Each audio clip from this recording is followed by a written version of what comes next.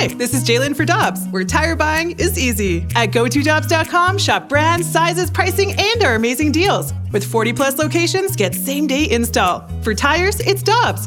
For deals you can use, click on GoToDobbs.com now. Jesse Rogers of ESPN is always all over the transaction game in Major League Baseball. Kind enough to join us now on the 101 ESPN and Brown and Crouppen Celebrity Line. Jesse, good morning. How you doing? I'm good. Good to talk to you guys. All right. As you might guess, here in a baseball-mad city like St. Louis, when the Cardinals are tied to a guy like Juan Soto, people are going crazy. So we want to start with this. What do you think the realistic expectations for Cardinals fans should be in regard to getting Juan Soto here? Well, I mean, I don't think they're necessarily the favorite that's going to happen in the next 12 hours or something, but they were one of the first teams I thought of when he became available. It's a deal we've seen before with them, including even re-signing a guy. You know, Goldschmidt was traded and then re-signed. You guys have talked about it, I'm sure, ad nauseum. They certainly have enough to get it done, which puts them in the team photo. Whether it gets done or not, I can't tell you. Nobody can right now. When it first appeared on the radar, I didn't think he'd be traded by August 2nd. I thought, you sort of you have a feeling out process, and then Mike Rizzo would take this to the winter meetings. And I just feel like the Dodgers and the Yankees, and whether maybe even the Astros, who knows, would be more willing in the winter instead of at a time when they already have a 10-game lead or whatever. I just feel like it was going to be such a big deal. I'm not so sure now. I'm not so sure that it'll go to the winter. Maybe it does get done by next Tuesday. And I put them in the team photo. I just can't tell you if they're the favorite or not. I really feel the Padres are in that mix. They've been all over the place as kind of A.J. Preller does every year, and they swing big. But we know the Cardinals. The Cardinals are interesting front office, right? They sort of go at their own pace, but then they do take those big swings, if that makes sense. I think you guys know what I mean. Mozeliak kind of has that. We're the Cardinals. We're going to do things our own way, and then all of a sudden, boom, there's Arenado. Boom, there's Goldschmidt. So, like I said, it's one of the first teams I thought of. They have enough to get it done. Just don't know if it does get done, or the Padres wow Mike Rizzo, or this thing goes to the winter meetings. Hey, Jesse, one question that we really haven't asked here on our own is how much of a factor the fact that the Nationals are for sale plays for a guy like Boras. Is he looking at that, or is Scott Boras turning down $440 million just because of the number on the contract? Yeah, I don't know how much the sale affects the turning down of the contract. I'm just not sure. But look, if they gave him the right number, I'm sure he would have said yes. So I do think the sale is secondary. We don't know what exactly that number is. Maybe it is $500 million. I mean, most Boras clients get to free agent, not the other way around, right? So it's not a surprise they turned down whatever the number is. But I think the sale was probably secondary. Most players don't care. I mean, if the number was $500 million, that's what he wanted, and they were still going to get sold, the contract is still good either way, right? So I haven't heard that was a big part of the calculus. Jesse, the Cardinals are also in need of starting pitching. So in addition to tracking what the latest is with Juan Soto, we've been looking a lot at the market out there for starting pitching, and it's not incredibly deep. So when we look at somebody like Luis Castillo, a lot of teams would likely be in on a pitcher of that caliber. Who do you think some of the front runners could be for Castillo? I think the Yankees are in the mix. I mean, you see what's happened to their starting pitching. They've kind of come down a notch. Bigger sample size. I was looking at it yesterday. Since like early June, some of those guys haven't been the same. I mean, it's the names you would think of. The Yankees, the Dodgers are definitely in there. I don't think the Mets are in there, knowing that DeGrom is coming back. At least they think. So yeah, St. Louis has to battle some of those bigger ones. And I mean, I think I wrote about this on ESPN.com the other day. I mean, I know I did. St. Louis has been focused on starting pitching for a while now, right? They've been making those calls for a while. Soto just is kind of a more recent on-the-radar thing. But no matter what, you can't just trade for Juan Soto and think you're done, we're going to out-hit everyone. That's just not how it works, especially in the playoffs. Juan Soto is one player. They're going to be – their focus really is on starting pitching, but then obviously you can't just ignore the Juan Soto availability. So it's kind of obviously dual tracks here, but there's no doubt for a while now, I mean, it's not a surprise to you guys, they've been focused on it. And Luis Castillo, the part I've been trying to find out is do the Cardinals need to pay a tax because it's within the division? Sometimes that happens. You have to give a little bit extra. And I don't know if they're willing to do that, especially if they have to sort of outbid a team like the Dodgers or the Yankees. So you drop down from Luis Castillo. Frankie Montas is all good. You know, the thing about Cardinals, think about last year, they traded for two when they were, you know, kind of on the outside of elite, but you could trade for one really good one and one okay one. So that opens the door for St. Louis to look at Jose Quintana. I mean, I think Martin Perez from Texas is an underrated one. He's having this incredible year, and you just want 2 months out of him. That would be a good fit. That's the thing about St. Louis. They could use top end for sure, and they could use back end like we saw last year. So it does open the door a little bit more for the market because you don't have to have the number one guy like Luis Castillo, but they want as good as they can get, and Frankie Montas would be a good consolation prize along with whether it be Quintana or like I said, I kind of like this year Martin Perez is having under the radar. So that's the way I look at it. I think they'd be a little bit behind the eight ball for Luis Castillo unless they really want to pay up. Jesse, another name that's come up here, and I don't even know if he'll get moved, is Pablo Lopez of the Marlins. The A's are going to probably move Montas because they aren't planning on contending in the near future. What about the Marlins? Are they planning on contending in the near future, and could they move a Lopez before the trade deadline? Yeah, I think there's some availability there. Yes, I haven't heard any match with the Cardinals. Not that it can't happen, but I think it's possible. They've got to change up sort of the vibe there. They've got all this pitching. They just can't build around it. So, yeah, I mean, my short answer is yes. I just don't know the teams that have matched up with Lopez. I don't think it's out of the realm of possibility. Jesse, we got word about Mike Trout dealing with a pretty rare back condition. He says it's manageable and he plans to return this season, but that's obviously a newsworthy bit of information. How do you think that his back condition and what his future might hold could impact what happens with Shohei Ohtani? I mean, it's probably more about, somewhat new GM there, Perry Minasian, that sees what he has around them and just haven't been able to build a winner with Trout there. I think he might be ready to change things up as much as he probably doesn't want to lose Ohtani.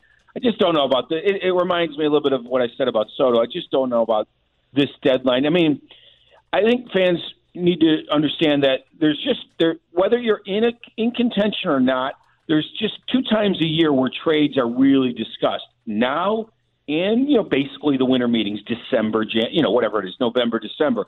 There's not a lot of phone calls, April, May, early June about trades, September, October, right? So my point is, a lot of times you send some feelers out there, like I said about Soto, and then you take that information into the offseason. So I have my doubts Ohtani's traded by August 2nd. I mean, I think Perry is probably trying to figure out the direction of his team, right? He just fired his manager.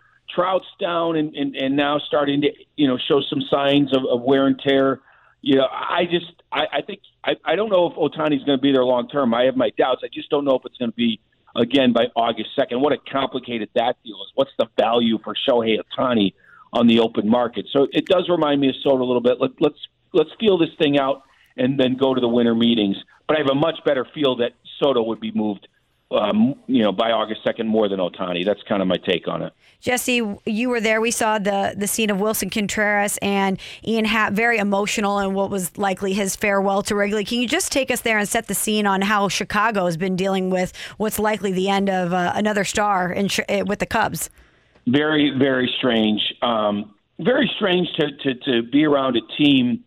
I mean, unlike the Cardinals, who just never sell off, who never bottom out, who never rebuild. It's been weird to see the drop this organization has taken, and a second rebuild in the same decade. The first one certainly worked.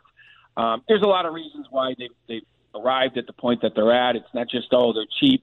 That might be some of it, but it's not the only reason or whatever.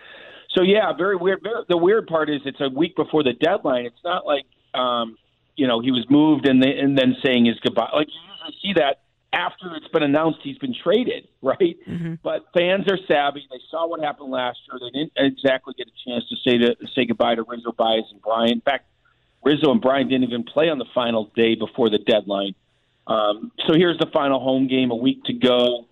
Fans are savvy, and they wanted to say their goodbyes they didn't get last year. What complicates things, makes it worse for the front office is Wilson Contreras really wears his heart on his sleeve. So he was taking it all in with a week to go. He wasn't just, head down playing baseball. He was taking it in, and Happ kind of followed suit. Happ has another year of team control. Doesn't even for sure mean he's going to be traded, though certainly a lot of teams are called. So it was surreal. Kind of made up for last year, and also just I think the front office is like, wow, we are really going to take a hit because Wilson is even playing it up even more, not on purpose, just because he's a very emotional player. He had tears in his eyes the last couple of days. So there's no doubt he's gone. The value, he wants to be paid like the highest, paid. He wants to be the highest paid catcher in the game. The Cubs aren't ready to do that for whatever reason. And they're rebuilding. So they'd rather, they think they'd rather contend with 21 to 30-year-olds than 32-year-olds catcher, which is what he'd be, 32-year-old catchers, which is what he'd be when they're probably ready to contend again in a couple of years. So very surreal, very strange. But man, he has played as good as anybody I've seen with the distraction of being traded. Last year, Baez, Bryant, and Rizzo did not have good years. This guy's having a career year heading into the trade deadline, heading into his free agency. So I give him a lot of credit for avoiding those distractions. Finally, Jesse Rogers, one other Chicago question, and if people in St. Louis have not read your piece last week about Tony La Russa, I advise them to do so. A two-parter. Number one, we've seen it happen here in St. Louis so many times. Would you be surprised if the White Sox would have a great August and September and make the playoffs? And secondarily, if they don't make the playoffs, what happens? Yeah, I would not be surprised. The division just has allowed them to do it. I didn't pick them. I'm going back a couple months once I saw this treading in water type of thing they've been doing. I think they're deficient in too many areas, but they could do it because they have talent and the division isn't great and it's 3 games, and they have the easiest schedule the rest of the way. August is really easy. And my take on Tony is, he's not the big problem there, but he hasn't been the big solution. I've been less critical of him than most people around town. I mean, he really takes up a lot of the talk time on shows, a lot of the airways. He really takes up a lot of energy, and I don't think he's been the big problem. But his Hall of Fame credentials haven't showed up either. He hasn't lifted the team, which is flawed. They don't have left-handed hitting. They're a little bit short in the bullpen. Their starting pitching is underwhelmed. Their offense is way too right-handed, but it's his job to sort of elevate, right? So I don't think he's been the solution, but I don't think he's been the big problem.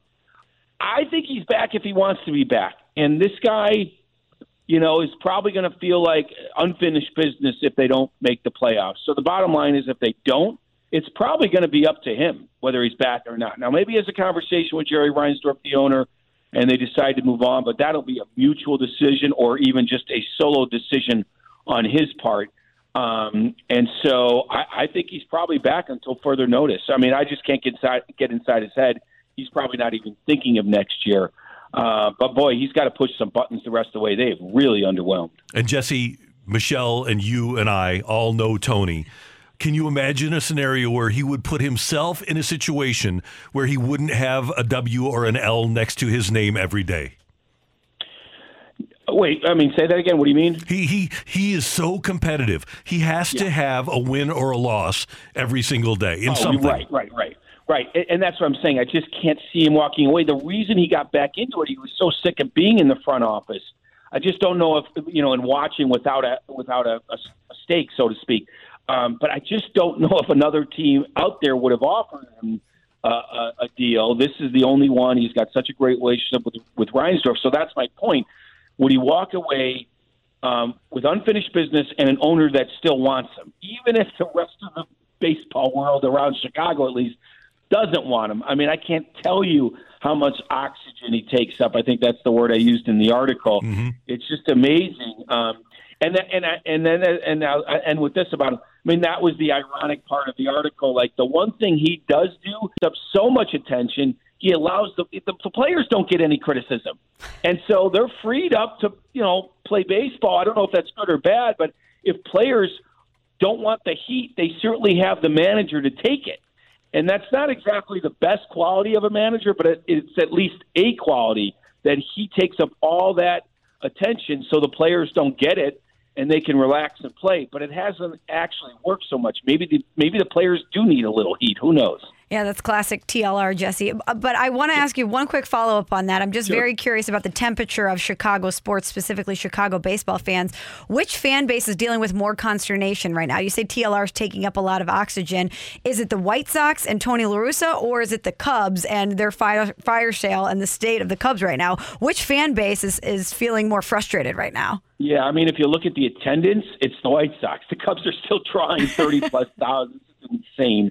But, Cubs Pirates on a Monday night had like 35,000 3 nights ago. It's crazy. And I think there's a portion of the Cub fan base that is really ticked. But there's also a portion that is just like, all right, well, we had our World Series. Let's see if we can do this again. And then there's even a portion within that really understands why they're in the situation that they're in. And it's of their own making. But look, once you're here, meaning your veterans are aging out and not performing, and you didn't have a wave of young players behind them, what else can we do than what we're doing right now? There's one other thing you can do, and that's try to buy a championship, which rarely works, right? So I think it's definitely the White Sox fans. This was a team, look, if you don't finish off your rebuild, fans have every right to be ticked because they sat through years of 100-loss seasons or years of losing and years of not. Cub fans sat through that and they got rewarded. Now they have to sit through it again. White Sox fans had to sit through that, and they're not getting rewarded right now. They got to the playoffs, but they flamed out 2 years in a row. So White Sox fans are definitely feeling that consternation more than Cub fans. At least the Cub fans have 16 to celebrate still, and they probably will for a long time. White Sox fans don't have that. They're pretty ticked. They have not finished off the rebuild. And if you don't, you deserve all the criticism because you made fans sit through it. Jesse Rogers, you always provide us great material. Thanks so much for the time. We appreciate it. By the way, are you making your way into St. Louis next week?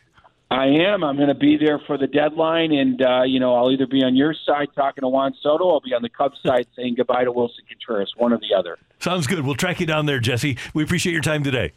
Yep, see you Tuesday. Take care. You bet. See you later. That's Jesse Rogers. ESPN does amazing work, and he and Jeff Passan are just so tied in at ESPN to baseball and the rumors. Cough and cold season is here. Introducing Ricola Max Throat Care, Ricola's most powerful drop yet. It's the best of Swiss nature wrapped around a powerful liquid menthol center for maximum relief from your worst cough and sore throat. Maximum nature for maximum relief. Try the new Ricola Max now, available in the cold and cough aisle. Ricola. It's in our nature. Let me guess. Unknown caller? You could reduce the number of unwanted calls and emails with online privacy protection. The latest innovation from Discover will help regularly remove your personal info, like your name and address, from 10 popular people search websites that could sell your data. And we'll do it for free. Activate in the Discover app. See terms and learn more at discover.com/online privacy protection.